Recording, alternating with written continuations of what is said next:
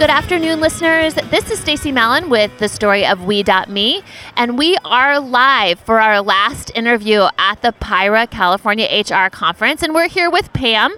Pam is here with us this afternoon to talk about her impact and her story, and I'm going to let her tell us a little bit about who she is, what she does, and how she's having an impact. So Pam, do you want to just give us a little brief intro about yourself? Sure. So I've been a resource to human resources and senior executives for 30 years. So I've seen a lot of different things. And my company is Accountability Pays, one conversation and one metric at a time.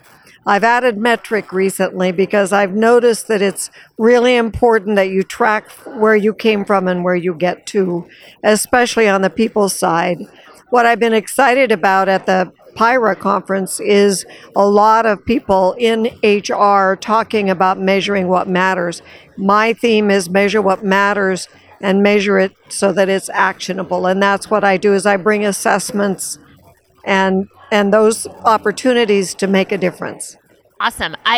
We're really big on measurement. I agree that in order to demonstrate progress, to demonstrate impact, you have to measure. So I completely agree.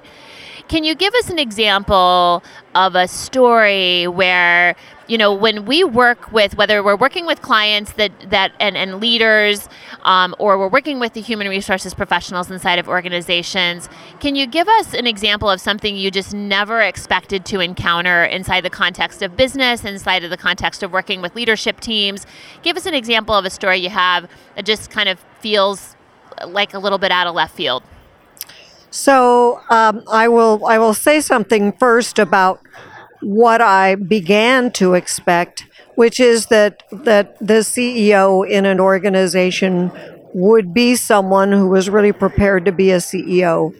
And what continues to surprise me is how unprepared CEOs are for their unexpected. So I have had I use an assessment tool called the Harrison Assessment Talent Solutions. And I'm getting data so that I start about a year ahead of anybody else when they start a relationship, because I've got the whole map there of what someone is. And I can tell you that I worked with a CEO one time who was brilliant at what he did, but he did not realize that he was not seeing the things that he needed to see in order to make good decisions. It happens over and over and over again. I have been known to actually say a fish rots from the head. Right. I mean, sorry, but that's sort of culture runs downhill like water runs downhill. Sure. Absolutely. So that's the thing that repeats, that is the surprise every time. When I meet a CEO who is in a really big, important position, not performing to a standard that I hold for that position. Yeah, I do feel like that's common. I think that many times founders are the expert at something, or CEOs are great salespeople or marketing experts, and they get placed in that position. I think that's incredibly common. Tell me a little bit about impact. And the reason we started this podcast is because in the human resources profession, we spend a lot of time talking to HR people about the impact they can have if they choose to sit in the seat of having impact, of measuring results. Can you think of an example of where you've seen what you do every day have a huge impact on the business, and what that impact was? So first of all, I'm a consultant, so I don't live inside of organizations other than my own. Sure. And what I find is that if people will be willing, and I mean HR people, will be willing to have the courage to have the conversations that need to be had, that's where I see the impact happen. When someone will actually say the hard things to somebody that they work with. Recently, I got a report from a CFO that I work with, whom I work with, who said, I finally got up the courage to tell the COO what that COO needed to hear. right? And I'm always a champion for that. So the impact can only happen when you, what Susan Scott, the author of Fierce Conversation, says, screw your courage to the sticking point, right? That's one of her terms, and I love that term. Over and over and over again, I say this is a fierce conversation being needed. Right. So, and that actually, it's the opposite of what people would think. It actually engenders trust, because if you know somebody will tell you the truth, then you can trust them to tell you the truth. And there's nothing better than that. It's their truth. It's not the truth. And it evokes a conversation that's much more deeper and more valuable. Yeah, absolutely. I think that vulnerability is something that we work with and we coach teams on all the time. I think it's easier said than done, not to be cliche. It's hard. Totally. And I think HR people have been taught many times that they have to be a different person at work. And maybe early experiences have taught them that as well. So I agree, where we are right now is this place of really showing up in an authentic way and having, I read the book Radical Candor, very similar message. Yes. Just it's good really too. People believing that you believe in them, but being honest. It's right? good too. Yeah. The last thing is just the quickfire, and that's the easiest part, which is just... Can I say one thing first? Please do. Yeah. I want to share the quote that Peter Drucker has.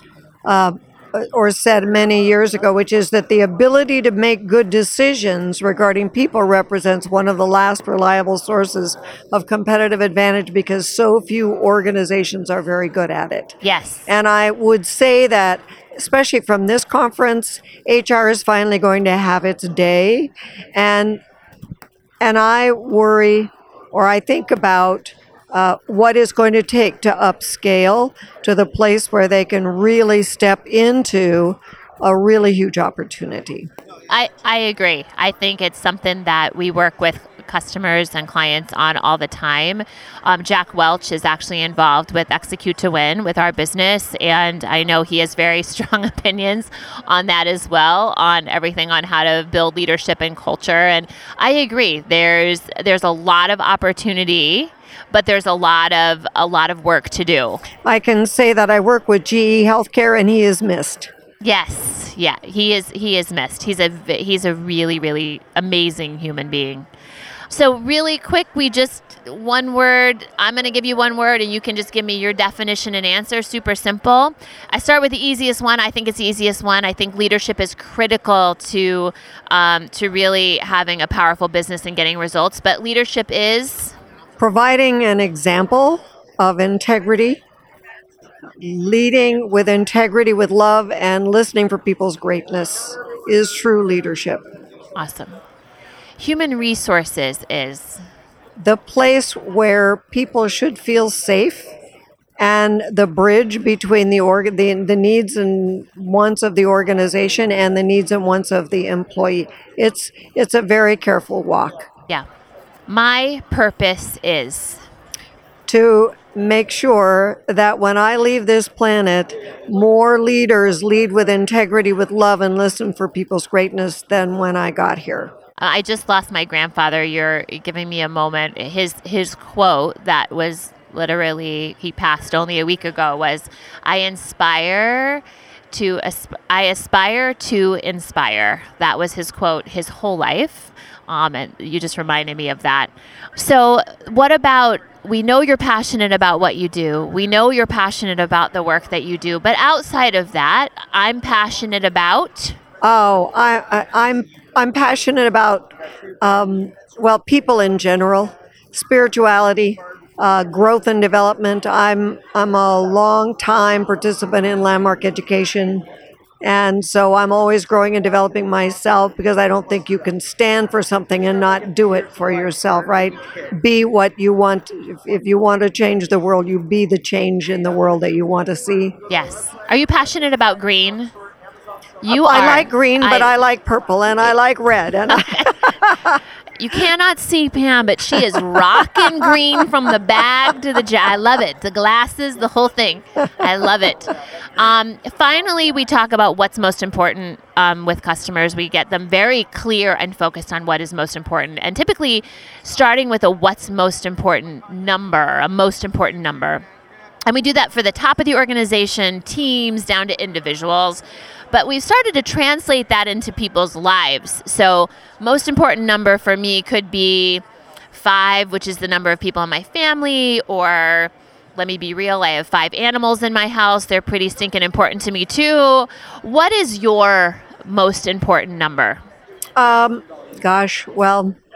I would say 2 is important because I'm married. And I would say that community is important to me, so that a maximum that I like to do team building with is 12. Okay. 15 at a stretch. I did 25 once. That was a bad number. That was not a good one. That was not good. That's not your most important number, 25. Not it. No. Not it. No. 12 is a great number. 6 is a great number because that's the family I came from. Okay. With 6. I love that. Well, Pam, thank you so much. This is a jam-packed conference, and I so appreciate you taking the time you did with us just to share your story.